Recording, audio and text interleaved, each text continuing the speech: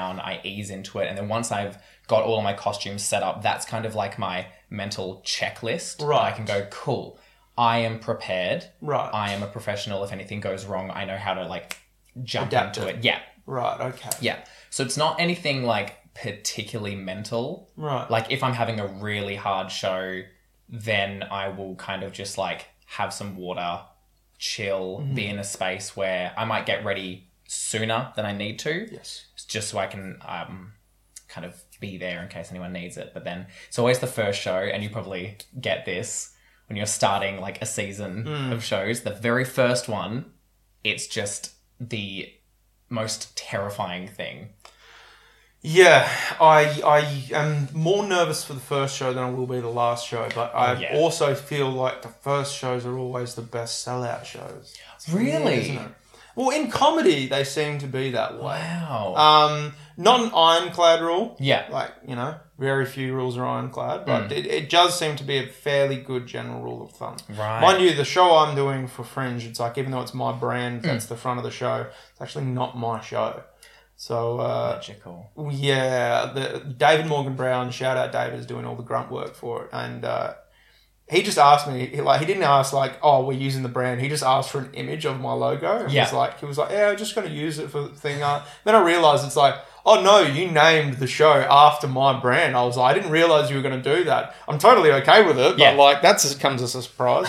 Free promotion though. There we go. You'll take it. Exactly. Now, like, what about post-show rituals? It's like, because for myself, like, to sum up, like, I'll paint an image for you of what I'm trying to think of. And a lot of comedians do similar things. So like the day I have a show, I like to go to the gym fairly often, but the day of a show, like, I go train, and I train to the point where it's not good for me, like, because it's more of a mental exercise. Because I feel like, right, if I kill myself doing this, if I kill myself, I don't have to do the show, believe. But if I've overcome something that's probably going to be more difficult than the show. Do you know what I mean? So like. And even though it isn't, like, the mental hang-up of the show is still bigger, but, like, I've kind of dulled it down a bit. Yeah. And then post-show, if the show goes well, which luckily I've had a higher rate of success than failure, but if the show goes well, I like to go for one drink afterwards. Yeah. Actually, if the show goes badly, I go for one drink afterwards. But, like, it's a different drink. Show goes well, you go to two. Exactly. If the show goes well, I have a cocktail. Yeah. And, fancy. Yeah. If it goes badly, I have either a whiskey, a gin, or a vodka on the rocks. Oh. Yeah. Oh. So it's like, that's my ritual. Yeah. Now, granted, people who know me sometimes know that if it's a Saturday or Friday night show, I might have a little bit more than one drink. Yeah. But is there anything like that for you? Any meal you have afterwards? Any personal rewards like that? Anything like that? It's not particularly. The only thing that I can think of, especially during Fringe, is I'll have my pre-show Red Bull. Right. And that's just, it's awful for the body, but everything that I do on stage is terrible as well. So it's like, it's much of a muchness. Yes. Post-show, as I said before, if I'm doing another show, I will just kind of make sure that I am as prepared as possible to finish the show that I'm doing and then go to the next one.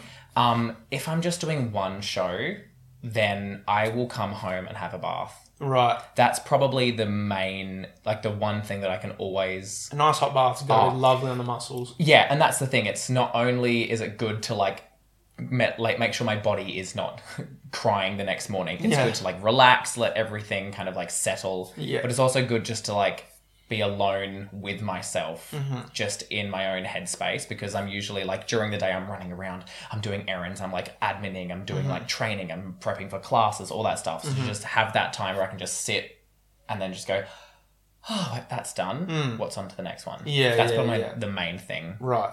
Just gets hard with Fringe when I'm coming home at I imagine. 3 a.m. Yeah. I need to get up tomorrow. Yeah, well, my boss has given me some time off over Fringe. And I'll be coming home at like 6 a.m. after Fringe shows.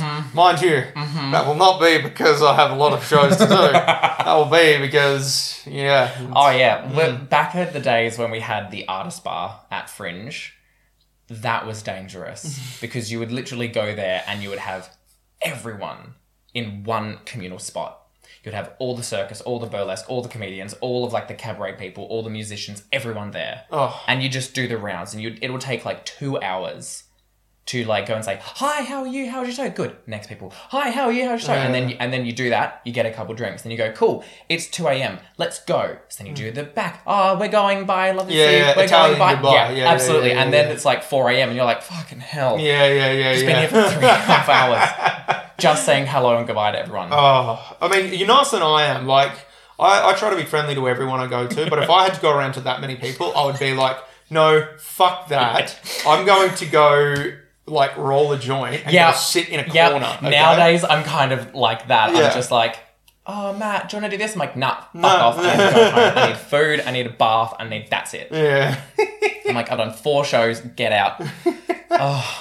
Now, is it okay to talk, because you teach circus performing, and so if, like, it's so convoluted because obviously you do burlesque, you do circus performing, you do cabaret. It's like if you had to sum up what ultimately you do, would those be just like, did I just sum it up simply? Or is there anything else you could expand upon it with? Yes and no. Especially, so COVID really put my butt into gear with creating and kind of hustling as much as I can. Because of course with COVID, everything that I do, classes, performing, it's all physical. It's all dependent on other students and audiences. Yes. So once COVID hit, it was kind of like, oh God, what do I do now? So that really made me really hone in on my brand, which is now circus coaching at Connecticut Circus, performing, and then performing in both circus and burlesque. But prior to that, I did, I went to uni for visual art, and then I did my honours in performance art and cognitive science. Yeah, so I am a visual and performance artist. So I was doing that for years. Of course, with COVID, I can't make a living off of art because it's like a really hard business to tap into.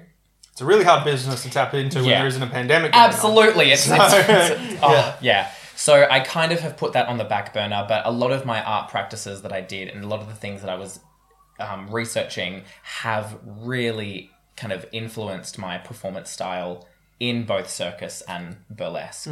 So overall, I kind of mix artistic styles, whether that is movement from performance art or kind of circus elements with a burlesque twist. I kind of just, on my like little bio, I have like a blended cocktail of performance art circus. And that's kind of like the best description that I can kind of I did the deep dive on you when I researched up to this, because it's like, I did the deep dive on your Instagram, and then like in the lead up to interviewing you, I was asking a lot of people about you.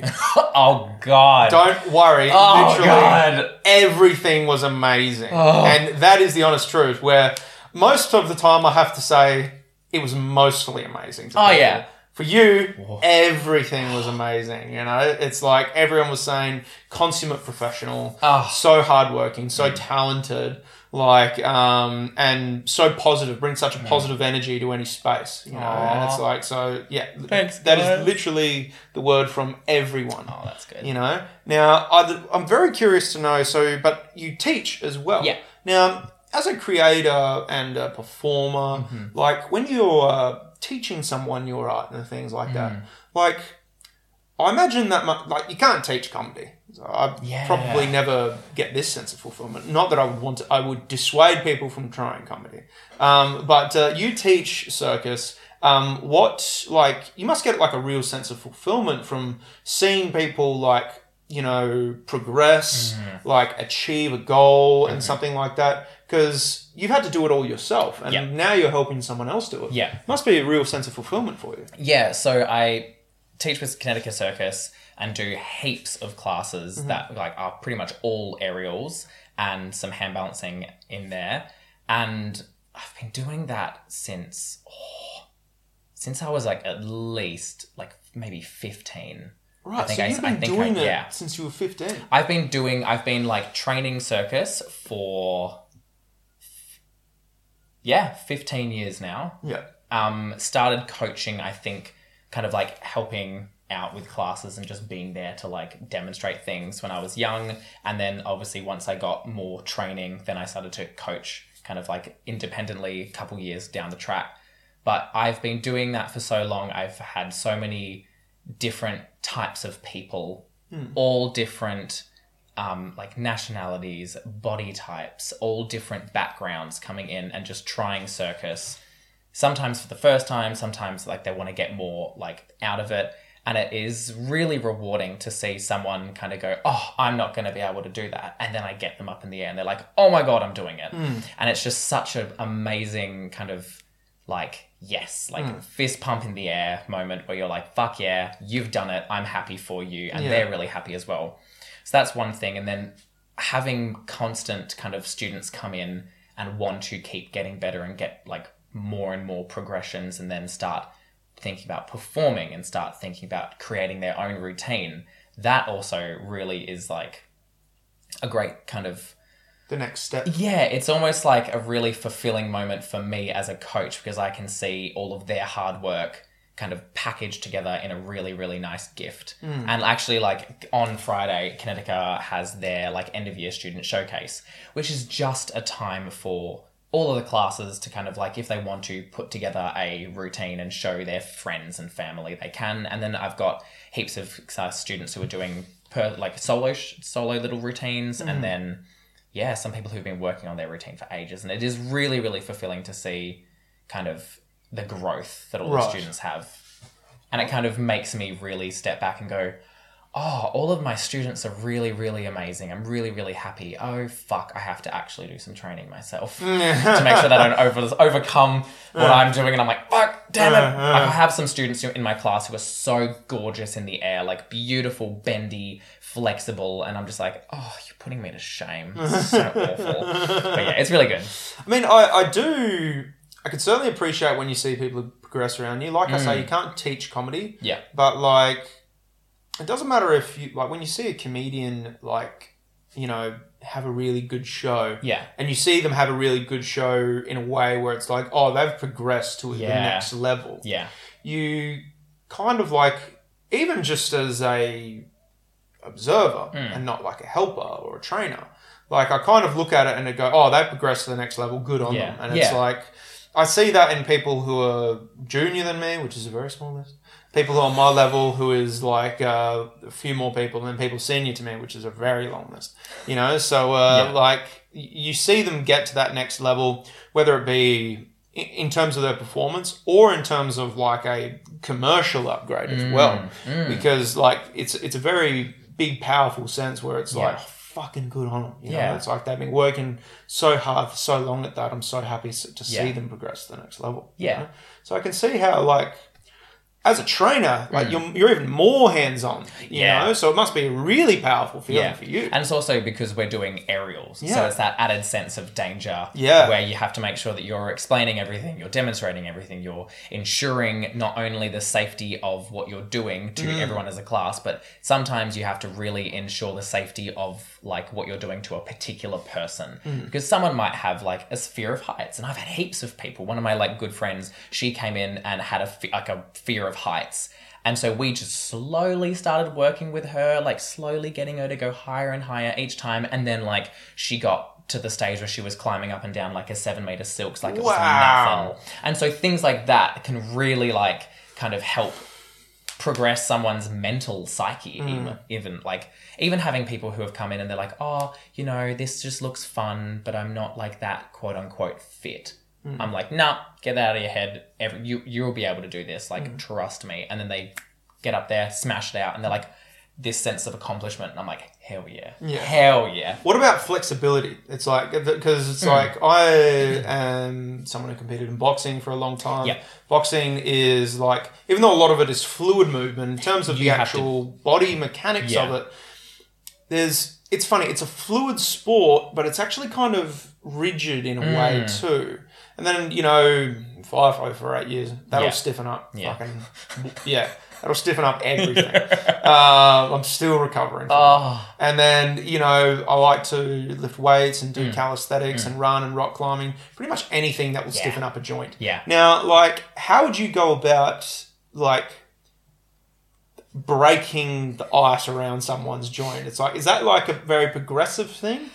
It's different for everyone. Right. So... Or body types. Yeah, absolutely. Past histories, what sports they did before. If they have any injuries, like we work with, like I competed in gymnastics when I was a kid, and even for like that kind of 6-7 years that I was doing it, there are still things that I'm like, oh, thank you, Jim, thank you for that lovely like knee crack. Everything's just like destroyed. So everyone has a different kind of way about stretching and getting more flexible. As a coach, I will always make sure that I'm giving them as much information as I can, so then they can kind of go, oh, this feels good, I'm going to stay here, or this doesn't feel good, I'm going to move on. And there's different things you can do, like passive active stretching. That kind of has a different sense of kind of work, if it works for different people's bodies. Yeah, it's a whole weird thing just to kind of slowly break into, and then your body will give you feedback and you'll say, cool, this didn't work, this did work, I'm going to go down that path. But yeah, it also depends on what you want to do. If you're like, I haven't done any flexibility training, I want to do a chest stand and get my butt to sit on my head, it's going to be like, okay, let's take a step back. Let's do just some general yoga. Then we'll get into like real complex in like a couple years once your body's like not going to physically break. Right. Yeah. Well, this comes to, I want to come on to something more of a, I guess, a mental question about your performing. Now, obviously, comedians, we kind of like, we reveal 95% of ourselves to hide 5%. So like that's kind of what I think about comedians anyway, just from my own observations. Now, in terms of, I've interviewed a lot of drag artists, a few burlesque artists. Yeah. In terms of all of them, they all seem they're bearing all. Yeah. Now, in one sense, I feel like obviously they do it to express themselves. It's a form of expression. It's a form of rebellion in some cases, and but again, it's a hyper provocativeness and a hyper. I don't know if sexual is the right word, but I'm landing on it out of lack of anything better to use. Yeah. What do you think the balancing act from being like? Because obviously they don't want to be hyper objectified. Yeah. But what do you think the balancing act of audience appreciation for physicality and things goes in balance, in tandem to like, you know, understanding that it's like, it's an art form, it's a form of expression, it's a form of rebellion in some cases. What do you think the balancing act of that is, you know? It is a tricky one because it's kind of, I've worked with heaps of drag queens and like all kind of aspects of drag, kings, queens, all of them. And it is, I think, at least from my understanding, and this is once again different person to person, in my understanding, it is all about expression. Right. If you go on stage, you want to express yourself or a different aspect of yourself that doesn't get kind of enough kind of, it doesn't get to be showcased in your day-to-day life. So as an audience, to appreciate that, even by a simple clap, that will give that performer that kind of satisfaction. Right. And it ticks it off. With burlesque, it is kind of, I have seen it be quite a hard balance because you do get the audiences that know burlesque, that are here for burlesque, that know when to cheer, know when to clap, know when to hoot and holler, and they are respectful. But then you get the audiences who don't know what burlesque is and just think it's like people taking their clothes off for basically for the satisfaction of just the audience. Right. When it is like drag, where the burlesque performer, it's the satisfaction for themselves. Right. It is one of those things where you are, in most cases, literally bearing all. Yeah. Like stripping down in front of strangers. So the balancing act is kind of making sure that you're expressing yourself while kind of being true to yourself, and also making sure that you are proud of what you're expressing or what you're expressing. Right. Because I kind of, when I perform, especially burlesque, I want to make it an extension of myself. Right. And that goes for everything that I do. I don't have a stage name. I use my own legal, mum, dad gave me the name.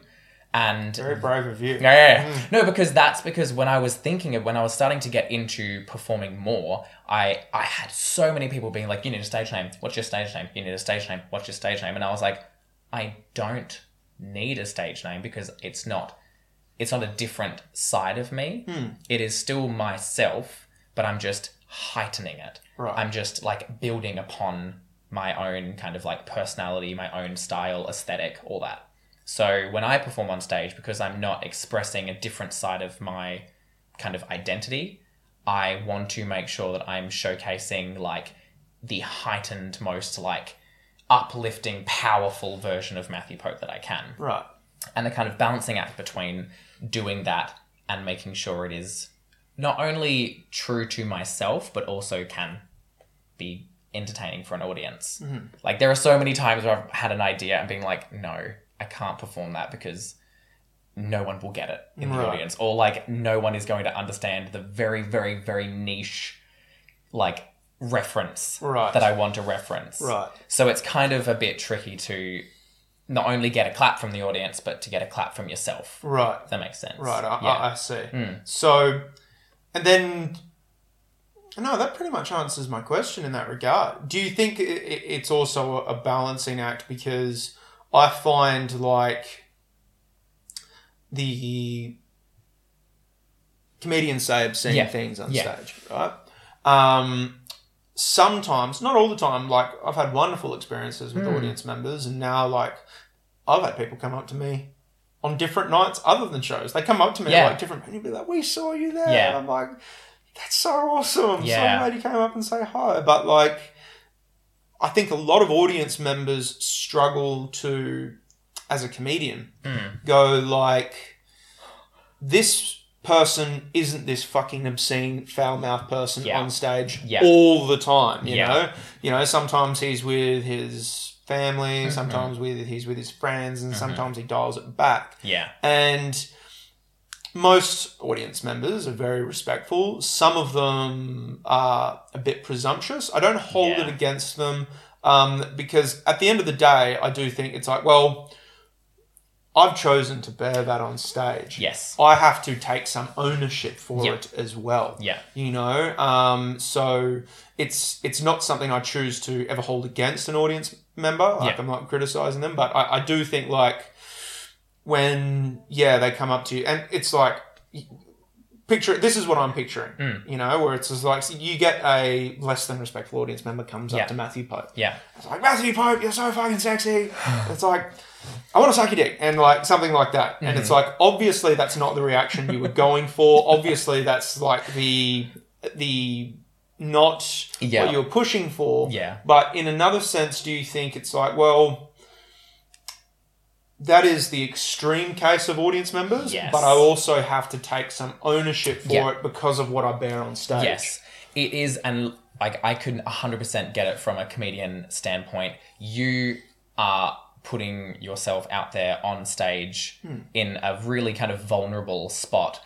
And what I've found going to, like, a lot of comedy shows, it creates this kind of space that some audience members feel like, oh, I can heckle, I can say what I want, I can do this, when it's like, yes, you can in some scenarios, but then off stage, you don't do that. Yeah. Off stage, if they see you like at the shops, it needs to be respectful.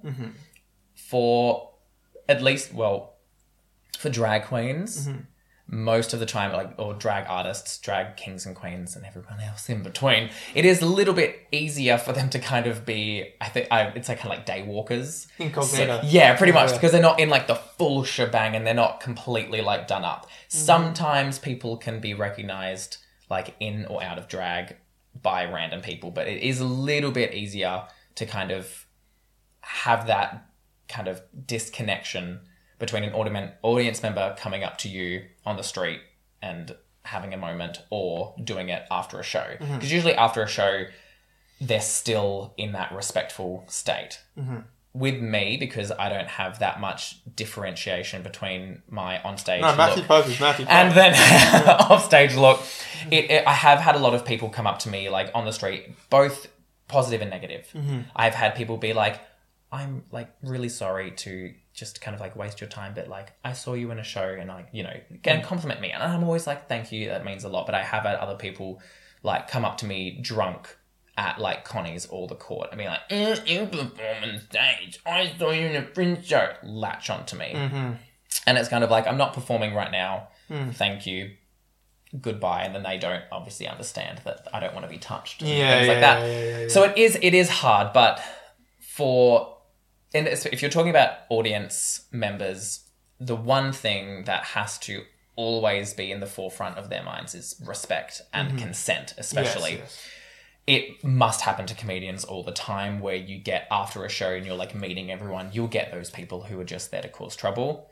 You will have the same thing with burlesque performances where you'll have those people who just think that because they've seen you bare all on stage, they then have a right to either kind of heckle, go in for the hug, touch, kind of in a certain case, do things outside of what the normal realms of pretty polite. much, yeah, outside of like respect. Yeah. And that's when you want to really make sure that as an audience member, you can go in for a hug, you can go in for a little like picture, you can go in to compliment, but you just have to make sure that you're respectful and always ask. Most of the audience members that I've had good feedback from are wonderful. Absolutely. To be honest with you, at comedians' performances, like there's this show they do at the Comedy Lounge called The Gong Show. Yeah. And like it's where it's honestly like if you can survive the Gong Show, you can survive any type of show. Because the comedian gets 3 minutes on stage. Ooh. 2 minutes of immunity. But after 2 minutes, they can be voted off stage. And like the way the audience votes them off is by holding up plates. Oh, so that's fun. It can be brutal. Like I've just gotten good at ignoring the plates. Yeah. Because the minute you notice the plates, it throws you off. Absolutely. Whereas now I just carry on with my set. Yeah. And like so, I've had good shows there. I polled in third one time with Matthew Pope and Thabo Tsushima. Great comedians. I couldn't believe I was sharing the stage next to them. I was like, what the fuck am I doing up here? But like that was Martin Darcy and did I just say your name? Right? I think so. Oh no, I was like, me? Yeah. Is there another Matthew? Is there another? No, Who are they? No, Martin Darcy, a greatly offensive comic, but very good friend of mine. He's so funny, but yeah, he's truly amazing. And Thabo Tsushima was also amazing. So, but also audience changes, and it's no greater like sign of it than the Gong Show. Yeah, because I do one set and it crushes and it kills, and the audience love it. Next week, same set, different result. Yeah, so it's very different in that regard. But also after a show, like when you get like a mixed reaction. Yeah. Like where it's just enough to get you gonged off stage. Because it doesn't need to be a majority vote to get you off stage. It just needs to be 10 or 15 plates. Yeah. In a room where there's like 50 plates can potentially go up, So, but I've had people come up to me after I've been gonged off and they say, you were the funniest one I found. And it's like, you were amazing. I'm like, oh, thank you. I enjoyed it. The people and I've seen this, there are people who I've seen, and I watch from the audience. Yeah. And I can see the people who put their plate up for nearly every act. And then I see them leave. And they leave hastily without talking to anyone. Oh, yeah. And it's like, oh, you're a fucking coward. Yeah. It's like, not only could you not have the balls to get up on stage ever in your life, you can't like hack a joke, you can't hack a bit. And then it's like, you can't even make your fucking offense known leaving. It's like, oh, we offended you, and now you're actually too much of a coward to let your offense be heard. Do a great show. Thank you as you're leaving. Just to show that, like, I had fun. I put my plate up for everyone because that's what I could do as an audience member. But I still respect and, like, did that. You get the same thing. I have had the same exact experience when the, like, Barbie Q, who was hosting Sensuality, she saw that I think it was like a couple, and they just had their drinks on the stage, they had their feet up, and they were just like, it's not your lounge room. And Barbie like fully was like, this isn't happening, like, get your shits together. We are doing a show for you. We are here in person. Like, show some respect. And then we were all standing there, and I saw them just like go pew, dart down the stairs. Just because they were like, obviously they could have been embarrassed, but come on now. Don't put your drinks up on stage and have your feet crossed on the stairs. Literally while we are walking up and down them. Like during the opening act, I'm there going, are you just going to keep your feet on the stairs when we are physically in front of you performing? Fuck off. I'm like, and then, because in that show I was doing aerial silks and I had like a really long silk, and I could like potentially, like if I hit it like threw the silk out far enough, I could hit like the first audience members in the front row. Yeah. And some of them were like, oh, this is exciting. Oh my gosh, it's so close. Lol, lol, lol. But then, once again, he had his feet on the stairs. And I was like, mate, physical, get off the stage. Yeah. Like, ugh. But yeah, same thing with audience members, especially at burlesque shows. You will have those people who just don't get it. And not everyone has to get burlesque. And there will be some burlesque kind of artists that do something really artistic and like experimental. Like one of my good friends, Essie Foxglove, she is a perfect example of someone who is such a insanely talented artist in both like on stage as a burlesque performer and then off stage as a visual and performance artist as well. She really blurs the line and the boundaries between high concept art and it's a fun noise. Oh, Jesus, goodness love gracious that. me. Stunning. Sorry about that. It's all good. She blurs the lines between high concept art and burlesque. And so obviously when the average Joe comes to see it and they sit back in their chair with their 3 pints and they're like, I didn't understand it. It's like, obviously it's fine. You don't have to. Just give them a clap and respect. Yeah. But then you have those people who will take the time out to be like, oh yeah, I didn't understand your act. And then as they leave, and I've had that before where they've just gone, oh yeah, or you have those people who in the line of performers go around, you're amazing, you're amazing, you're amazing, skip, you're amazing, you're amazing, you're amazing. Yeah. And that gets me going. Yeah. I get so mad. Even when someone like locks eyes with someone, Yes. and they go directly to them when there are performers literally next to them and they don't acknowledge their existence, that's not okay. You don't have to be like, you were amazing, these are all the reasons why I love you. Just do like, oh my God, you were so amazing, I loved you. Oh, well done, you two are fantastic as well. Then leave, that's fine. But yeah, always a fun time playing around and seeing the audience members that you kind of are like, are you going to cause trouble? Well, are you not? You say, it's so funny you bring up don't understand something, because I remember talking about this with someone recently, where we were talking about where it's like, you know, we're kind of not designed to understand everything as humans. Yeah. But like understanding and appreciation are two not different things. the same thing. Yeah. You know, sometimes they go hand in hand, but they're not mutually exclusive. Yeah. So, you know, I won't say the name of the performer or the performance they did, but needless to say, I didn't really get it.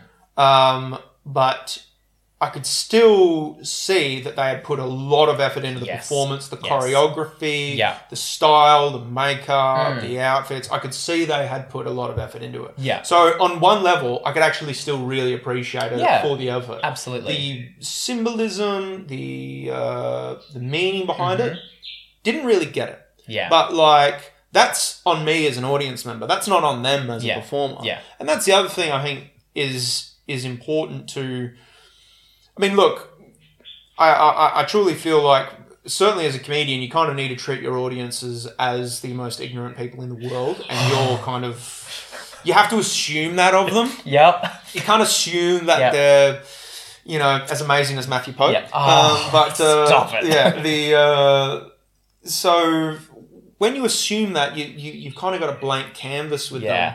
But certainly as, like, someone who performs, I can certainly go and look at other performances and go like, I didn't understand everything about that, but I can see where the effort was put in. And that's all that you need to do. Like, I've definitely been in exactly that same scenario where I'm like, look, I didn't get it. I don't really didn't kind of understand what they were going for, but I loved this, and I can see that they put their whole heart and soul into it. So that is enough for me. Yeah. That is absolutely enough for me.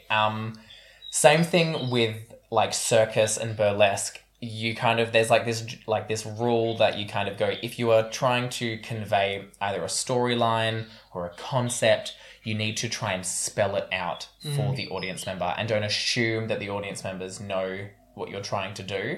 Like, treat them as like toddlers, if that makes sense, because you have to like hold their hand and be like, this is what the character is, this is where they're going, and this is what we're doing.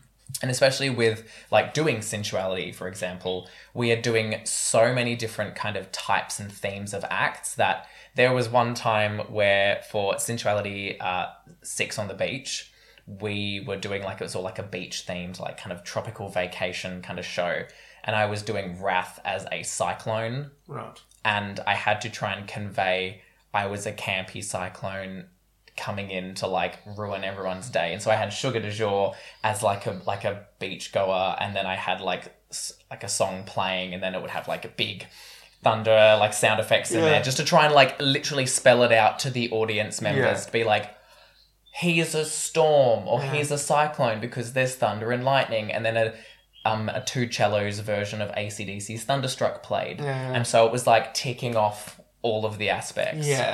Just to make sure the audience kind of like understands, but they won't sometimes, and that's fine. They're just there to sit back and clap and have a couple drinks. Exactly. And it's easy. And it also is quite funny. You probably get this a lot where people think like, oh, I can do that, because comedians are, from a general, like kind of like for a random average Joe standpoint, they're just on stage and like making jokes, but there is so much more that goes into that. Same thing with burlesque. People can view it as like, oh, they're just taking clothes off, but it's like, no, they are doing something so much more than that. They are like teasing, they are creating all their costumes themselves, they're doing their own makeup, they're like mixing music, they're editing like all of these kind of like aspects together for one performance, not to be scrutinized by someone, to actually be respected. You probably have the same thing. Well, to be honest with you, this is where one thing I think, like, where comedians do get the modicum of respect that they do, probably a little bit too much more than we do actually, is where so many audience members come to shows and they come up and they say, they'll be like, I could never do that. And they say things like, that is, you hear that more often than I could do that. You know, like the closest you get to it is I wouldn't mind giving it a try. That's good. And like, but I hear about it, and I think there was a comedian who actually did a joke about it, and it was a really funny joke. But like, people come up to you and they're like, "It's I could never do what you do. It's you're so intelligent, and so brave for being able to say those things on stage as you do." Yada yada yada. And I'm like, "Oh, okay. Well, what do you do?" And it's like, "Oh, I'm a lawyer." And it's like, I couldn't fucking do that, idiot. I don't fucking know anything. It's like I'm a barely functioning misfit. On like with a microphone, and it's like, and you fucking read endless amounts of textbooks, you study, you like prepare for cases and things like that. I don't do that. I just give voice to the noises in my head, you know, and it's like, I've had the same kind of thing where you've had people be like, oh, I could never do that, blah blah blah, and it is one of those things where I do the same thing as you. I would normally get, from like my own personal experience, I get more of that than, oh, I could do that. But I've been in audiences where I've heard that trickled out. And it does suck, because it's like, okay, do it. Go off, give it a go. But it's the same thing. I've had so many people come up to me and they're like, oh my God, amazing. I'm like, are you seeing any more shows? Like, oh no, I'm a doctor, I've got work in the morning. And it's like, that's insane. That is insane. The fact that you made time for this. You made time for this, like, how are you, like, oh my God. And then it's like, I just chuck some rhinestones on a costume and get my dick out. And I'm like, I couldn't fucking, I don't know what is happening on, like, the inside of my body. It's insane. No, I mean, I always say there's a certain nobility in performing. Because, you know, performers, and, you know, different performing entails different things, right? But at the end of the day, I think the main thing that unite all performers is letting the audience forget their troubles for a few hours. Absolutely. You know, and it's like, that's what we owe the audience at the end of the night, you know? And even if they don't like the show, you know what? They're going to forget about their troubles for an audience, because I guarantee you on the drive home, they're going to be shitting on my performance, you know? They're going to be ranting and raving. Yeah. So it's like, I've still kind of fulfilled my... You've done your job. You've done your job. So that's kind of what I think unites us. So while it's unnecessary in terms of running a society, I do think there's an element of nobility in getting on stage and letting people, you know, so like, because reality is we make them forget their troubles to a certain extent, especially in like alternative performing comedy burlesque. It's like, in terms of the big stuff you see on TV, I kind of think that's to really make us forget about the big problems and like things we should be worried about and things like that. But in terms of small local comedian performances, I really feel like they help people forget about the things that really are out of their control in their own personal life. It's like those problems are not as big as they seem, you know. So especially on the local scene, Absolutely. So that's kind of the nobility I get from it. I did want to move on to one more question in regards to what do you personally want to see more in your area of performing?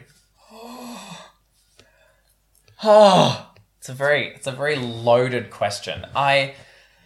Don't answer it if you don't want. It leaves. I think it is happening, but for me, I would just love to see more performers, and I extend this with circus, with burlesque, with drag, and like you could probably take it in like the comedic kind of aspect as well. It's just having the performer let go and just see what happens. I have a really kind of interesting kind of performing style where I don't typically like to make the exact same cookie cutter performance and do it every single night. Right. I always like to play around a little bit because the audience will be giving me different levels of reaction. So I will play to them. If there's something that doesn't go right, I will be able to fix it. If there's something that goes really well and I'm like ahead of the music, I'll be like, oh, cool. What do I do now? I really like to kind of make almost like a skeleton of a performance. And then on stage in the moment, I'll flesh it out. I really like your sense of letting go. Yeah.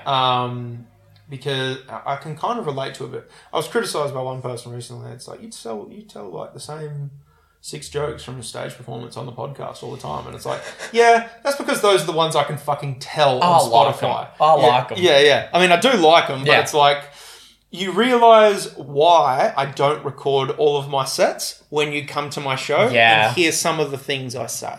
It's like, they're questionable to say. Yeah. Like, I can... And it's like, people raise eyebrows at the things I say in the podcast. Yeah. You know, and it's like, guys, you Honey. barely touched... Yeah, it's like tip of the iceberg, you know? So, in one sense, but like, I'd love to do more... That's why I like interviewing comedians. Yeah. Because comedians just have that ability to let each other go. Yeah. And like, when I have a comedian on, we just end up saying like, oh, I'm sure this would be a war crime in some countries, you know, like, you know, it's like, we really go for it when we're around one another. Yeah. But, oh God, I've got that interview with Martin Darcy coming out soon. Oh God. Yeah. You're like, we both said things on there I thought maybe we should edit. I consulted with him and I was like, do you want anything edited? And he was like, he thought, like, no. And I was like, okay. And I'll be like, I'm perfectly okay with that. Get the fringe bookings. Yeah. Confirmed now. Yeah. Oh, Get them all out of the way and be like, yep, cool. Yeah. Can't go back. Yeah. Sign the contract. Oh, gosh, yeah. Damn. Yeah, but it's kind of, I do want to see more performers let go because I have seen some kind of hide behind the 5, 6, 7, 8, this step, take this off, do this, go here, smile, that kind of stuff. And it's just like, it's great to see. And it is good as a kind of mechanism of coping when you are going on stage, which is terrifying. Yeah. And I do want to see more performers be like, I just want to have fun. Yeah. And I'm just going to go out there and not give a shit because that is when... Magic happens. That's when from like a performer... kind of from one performer to the other, I can see who they are. And I'm just like, that is what I want. And I just recently judged Crown of the Court. Yes. Which was so much fun. And like, same kind of thing. When you see those drag artists just do what they do and just like perform because they want to perform and they're performing almost for themselves. It's just, It's so inspiring. Now, it was Mary Lamb of God who won. Mary killed it. Yeah. All of the drag performers killed it. I've interviewed Skyscraper and Yes. Cassette and Jackson Coe. Oh, And, like Jackson! I love Jackson so much. I teach them aerials. They come to Connecticut. Yeah. I love them. And Blake, insanely bloody beautiful and talented. And then Skyscraper is just like, Skyscraper is just an icon. We catch up and message every so often. Skyscraper, I won't say this personal name. But Skyscraper is actually. It's so funny what performers let on versus what they hide from from the general population. Yeah. And like obviously Skyscraper is going around and it's this flamboyant, extravagant, giant fucking person. Yeah. Yeah, and but like Skyscraper, like when you actually talk to them, like incredibly intelligent. Yeah. And like a lot of people are smarter than you give them credit for, but Skyscraper is like really one of the top echelons. It's like they blow me away with like how respectful, how well thought out what they say is sometimes when I'm talking to them, how funny they are off the bat. So funny. You know? So funny. Like, Skyscraper kind of blows me away with their intelligence. Yeah.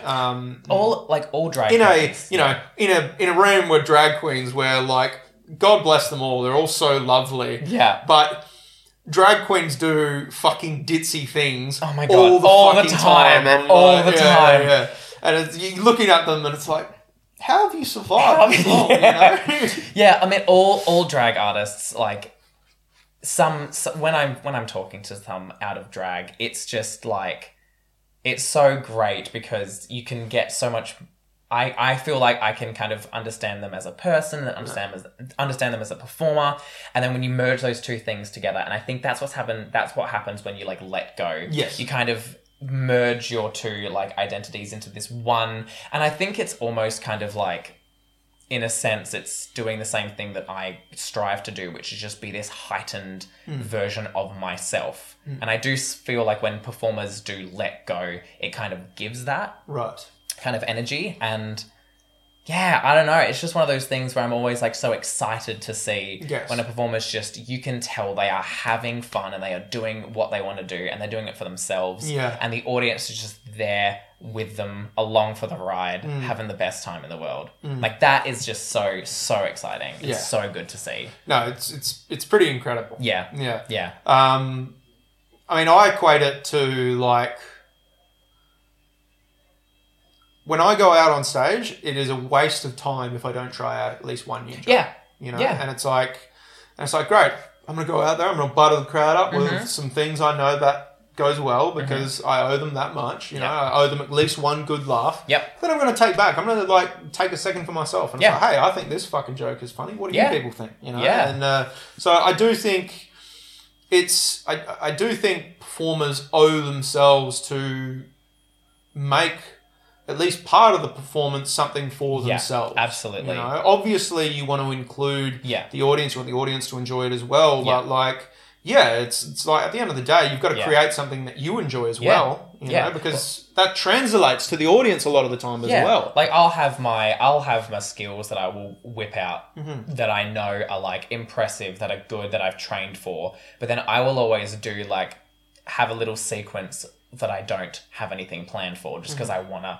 feel. I want to react to the audience, how they are reacting to me. I want to have that really nice kind of like circular kind of like appreciation, like they're appreciating what I'm doing, I'm then appreciating their appreciation, and then it's just this big old circle moment of fun times. Sweet. Yeah. Beautiful. Fantastic. Now, what I want to come back to you. So, like you said that you had done performing, more circus performing. Yeah. Since you were 15. Was there any like pre-performing that you did before that? Ballet, dance, things like that? No, I wish I did ballet. It would make my life so much fucking easier now. But I think your feet would thank you. Oh, my feet, my knees, my lines, everything would be lovely. I'm still mad that my parents didn't just force me to do ballet, even though it's not something that I wanted to do. I was like, how dare you? But yeah, I've been training. I started doing circus when I was 11. Mm-hmm. So prior to that, I had gymnastics. I was doing gymnastics. So I was like a little energetic kid that my mum and dad would just like had to figure out a way for me to exert myself so that I would come back home and not be like an absolute Energizer bunny. Mm-hmm. And I loved gymnastics. I loved doing flips and everything like that, and would just do it. And then I started to compete, and it was good. It was really, really fun. Loved to compete because I was winning.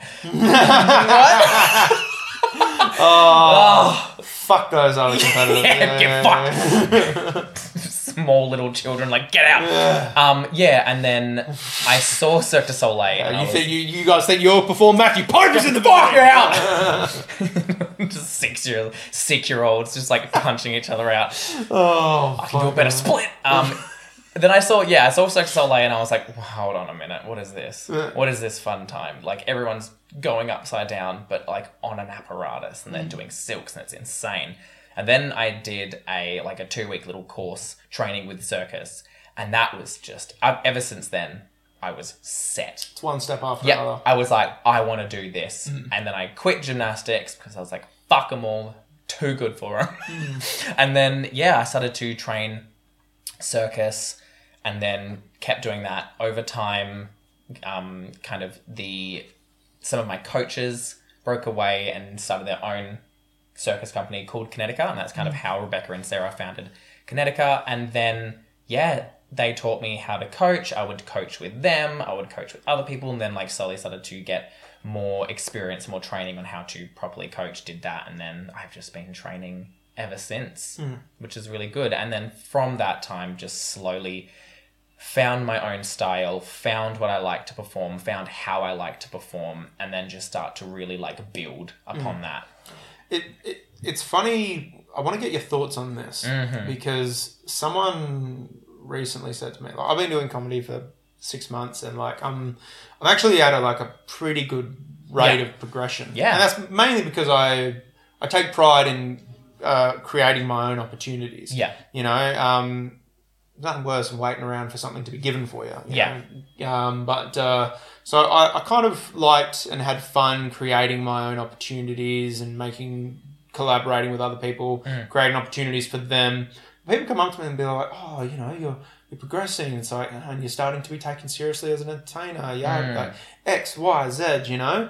And then it's like, what? Really? And then it's also like, no, I'm still figuring it out, you know? And it's like, man, you've been doing your art so much longer than I have of mine. But like, I hear other people say that, and it's like,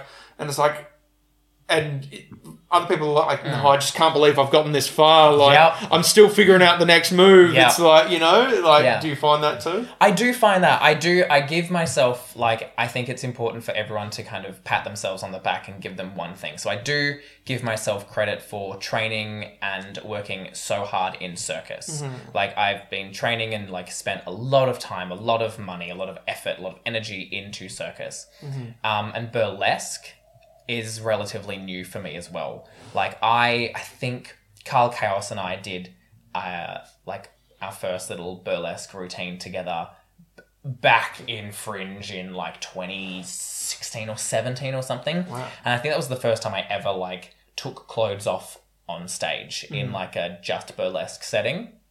And then from there would kind of like do the occasional burlesque number, but it was never exclusively burlesque. And it wasn't until 2020 that I did my first pure burlesque routine. Right. So I've only been really doing burlesque, I would consider, for 2 years. And everyone already thinks you're amazing. And yeah, I've had really good opportunities, really good, like, really, really thankful to be able to perform in a place like Perth, where there's so many opportunities, so many amazing people, so many like creatives that I am inspired. I am asking questions. I'm like, you know, collaborating with, And then to go on and win Mixed Burlesque Western Australia was like such a highlight for me because it was one of those things where I was like, oh, fuck, I'm kind of a burlesque performer now.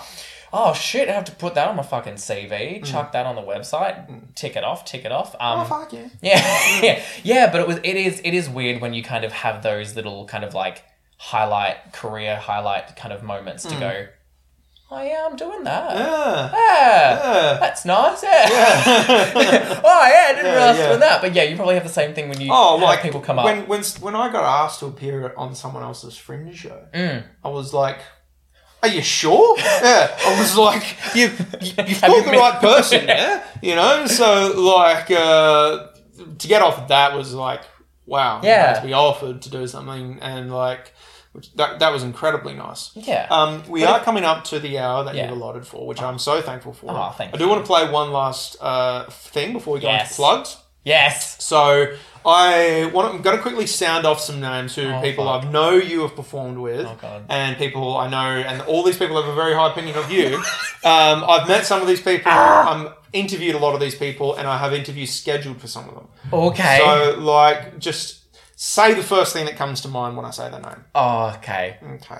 I'll try and make it different because I'll just be like, stunning. Yeah. Alexis Armstrong. Oh, heaven. All right. Barbecue. Icon. Iconic. Ruby Jules. Oh, so fucking beautiful. So just beautiful. Mm-hmm. Oh, such a nice person as well. Oh, I love Ruby. Ruby Jules and Sugar du Jour. Bitch. She loves her. I love her. We're like, we're two people that found each other, and the world is just really mad that we did. we get along too well. We are just. Every time I see Sugar, I want to do one thing, and I want to make her laugh so hard that she cries her makeup off. That's like my goal every time I see her, and. We have just become like the best of friends because we both have so much kind of like presence when we want to get on stage because I think she's the same person that she wants to create a heightened version of herself when she's on stage. And I have looked up to her for so long. Like I remember seeing her in a Fringe show being like, she's incredible. And then to have like the absolute like honor of being like of her really good friend and to work with costumes with her, for her to help me, for me to help her, for us to like collaborate and do things together. It's been like such an amazing experience. And she's like the first person I'll go to be like, so tell me if this is a dumb idea. And I have rattled off some ideas and she's like, Matthew, no, you are going to physically kill yourself. And I'm like, nah, but it's fine. Yeah. For the show. Yeah. I'll get paid. Yeah, I'll get paid. It'll be right. I've got public liability. I've got my insurance. It'll be right. Fucking get myself get paid a little bit more for duck. God, I'm sensing a character behind this voice. This is my straight voice. Right. Essentially. Right. Okay. It's my straight voice. Is it an inspiration from like a hometown? I'm sensing a hometown kind of character vibe. No, it's just Aussie bloke Australia. Right. When we're just like, I'll always go to Sugar and be like, "Oi, Shuggy, hear me out. Hear me out. Yeah. If I make a dress out of glass and I shatter it on my body, will I die?" That kind of stuff. Like, yeah, I fucking shit you not. I fully sat down and I was like, this is a fun song. It has like a glass shattering sound effect. If I make a dress out of glass and I get a hammer and I just break it, will I die? Answer is maybe. Yeah, like when I was doing performance art and visual art, I was so inspired by some performance artists like... Yeah, just bear in mind, before I interrupt, these are things I would think of while on acid. Yeah, pretty much. Welcome to my brain. Nice, I love it. Yeah, so I was really inspired by some performance artists like Mike Parr and Marina Abramovic, who are very famous, and I did a piece called Barbed Wire Hula Hoop, which is exactly what it sounds. Right. And I have it literally hanging up. It's got some fancy Christmas lights around it because she's a girl. She's just stunning. It's in there. I'll show you later. Thank you. So it's basically like, it was a religious kind of like repetitive, monotonous kind of performance art piece that I did years ago. And then Essie Fox Club asked me to do Worship the Show. And that was a really cool concept of like merging circus, performance, drag, burlesque, fire into high concept art. Yes. And I did the piece for Worship this year, I think we did it. Memento Vivere, I think. I don't know. Too much time. Hate it. Did it for them, and I was thinking, I was like, I don't get that many scars and cuts when I'm doing my barbed wire hula hoop. Well, how can I make it more? How can I make it? Oh, razor wire. Oh god. Yeah, that reaction. Yeah, that I had that. Yeah. That. So that's the kind of thought process that my fucking brain comes up with. I feel like what we need to do is someone to be watching me all the time. What we should do, because I feel like this is a similar dynamic I have with another comedian friend of mine, Sean Frenero. A really, really funny comedian. Yeah. But him and I have the same dynamic where I say, Sean, how do you feel about this joke? And I tell him, and I'm like, Alex, it is funny. You will get a lot of hate for it, you know? And he was like, maybe wait a few more years for that one. It's like, sit on it. Yeah, and it's like, this is... I feel like we have a very similar dynamic of conversation. So, we are those people who think of those bizarre pretty much. things. My brain scares me, and then I'll have to go, okay, no, stop, take a seat, take a breath. You will kill yourself. Yeah. Oh, God. Yeah. And in my case, it's like, stop, take a breath. Other people will kill you. Will kill you. Yeah. Sometimes they have... and then, so you and I are that people, and then Sean Frenero and Sugar du Jour, God bless them, are those people. We'll do a double date podcast. Yeah, we should. Fuck. Oh. Christ. Chaos. Absolute chaos. Madness. Yeah. What fun. Now, 2 more performers. Yeah. Doner Kebab. I have to mention Doner Kebab. Amazing. Yeah. Oh. I have to mention Doner Kebab because Donna was the first drag I ever interviewed. Yeah. Truly one of my favourite interviews I've ever done. So always coming up with like performances and acts and looks and aesthetics that are just so cool. They're so cool. Yeah. And they're like, once again, loveliest fucking person. All drag performers are lovely. Yeah. Like, it's kind of irritating. Like, good humoured too. Yeah. I feel like it's because they participate in something that is... I don't think it's a taboo anymore, but certainly something to raise an eyebrow at. Yeah. And it was a taboo for a long time, and I feel like we still inherit a lot of the culture of that taboo. So I feel like they drag queens, when they do it, they take it in their stride. They have to realise it's like, we're going to hear things, we're going to see things, we all have to take it with a grain of salt, we have to adapt it with a bit of humour. Yeah. And like tremendously good humoured people. Yeah. And so Doner Kebab, actually there was 2 more. Serenity Von Vada. Just absolutely perfect. Perfect. Nice human, amazing producer, amazing performer, amazing just like overall person, and they care so much about everyone. Yeah, they're pretty amazing. Everyone. Serenity Von Vada, and last but not least, Sassy Cassie.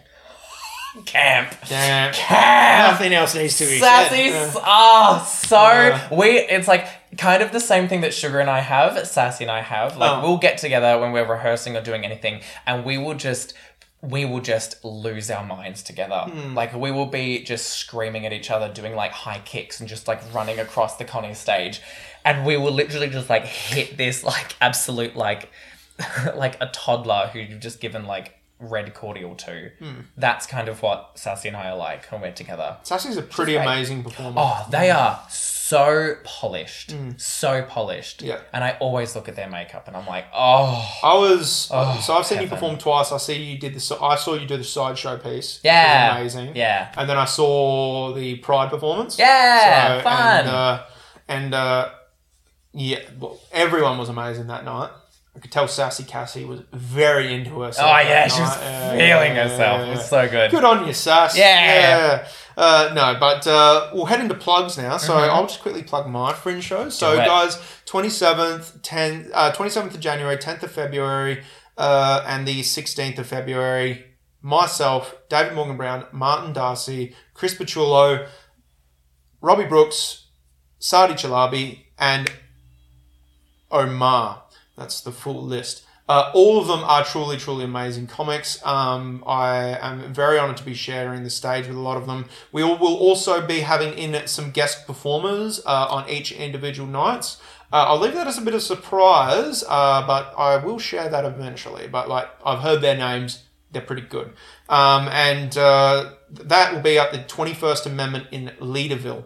Guys, please come down, support local comedy, and while you're about it, support any fringe show you can. We do it we do it to entertain you. Go see Matthew Pope. Go see any show you can. Go see Sensuality. It's make a time of it, Fringe, you will see the fucking most bizarre shit ever. So go do it, So that is my plug, and please like and follow the podcast on Spotify. We are on Google Podcasts now as well, and I think we're on Amazon as well, but I'm going to get on Apple Podcasts soon, as soon as I stop procrastinating, which, that should be any day now. After Fringe.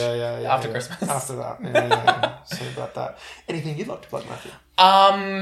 Sure. You can find me, all of my performances and all my Fringe shows are on my Instagram at Matthew X Pope, because someone has Matthew Pope and Instagram doesn't let me have it. Or, I know, rude, right? Or you can go on Facebook, Matthew Pope /artist. All of my Fringe performances will be up on there. I'm doing 7 in total, which is a great time. Not my record. My record's 11 performances. Which is good. But yeah, I'm a dickhead. Sensuality, Heaven and Hell, that opens on the 20th of Jan and goes until the 29th, and that's at the Rechabite Hall. Some other really good ones. Carl Chaos is back with Kings of Boylesque. That is at Connections on the 23rd of Jan towards the 28th of Jan. And then I'm also doing, if you want a family-friendly show, Outrageous, which is at the Aurora Spiegel Tent. That's by Kinetica, and that starts on the 31st of Family-friendly, yeah. commas. No, it is. It's an all-ages circus show. Oh, fantastic. I don't get my whole out. Oh. Right, which is good. Let's start. But come to Sensuality and come to Kings of Boylesque, and I actually will. Oh, okay. Yeah, well, within the licensing. Within the licensing, of course. And then, Happy Endings by Tone and Cheek, which is, I'm really excited to do that show. That is on from the 3rd to the 19th of Feb, and that is at the Lottery West D. Perel Spiegel Tent. Oh, very nice. But that's just a couple that I have coming up. All the others you can find on my Instagram and Facebook and things like that. Well, guys, now we come to the very last segment of the show where we name the episode. Now, I'm a bit of a history nerd. I love all things history, ancient Greece, ancient Japan, medieval history. I love it. I thought Matthew Pope. Now, I consider my conquest for comedy a bit of a crusade. Now, it's what we could call the episode is By Order of the Pope. I love it. You love it? By Order of the... Yep. Yeah. Tick it off. Well, guys, this has been Matthew Pope on By Order of the Pope, Professional Anal Degenerates. Thank you so much, Matthew. Thank you so much for having me. And we are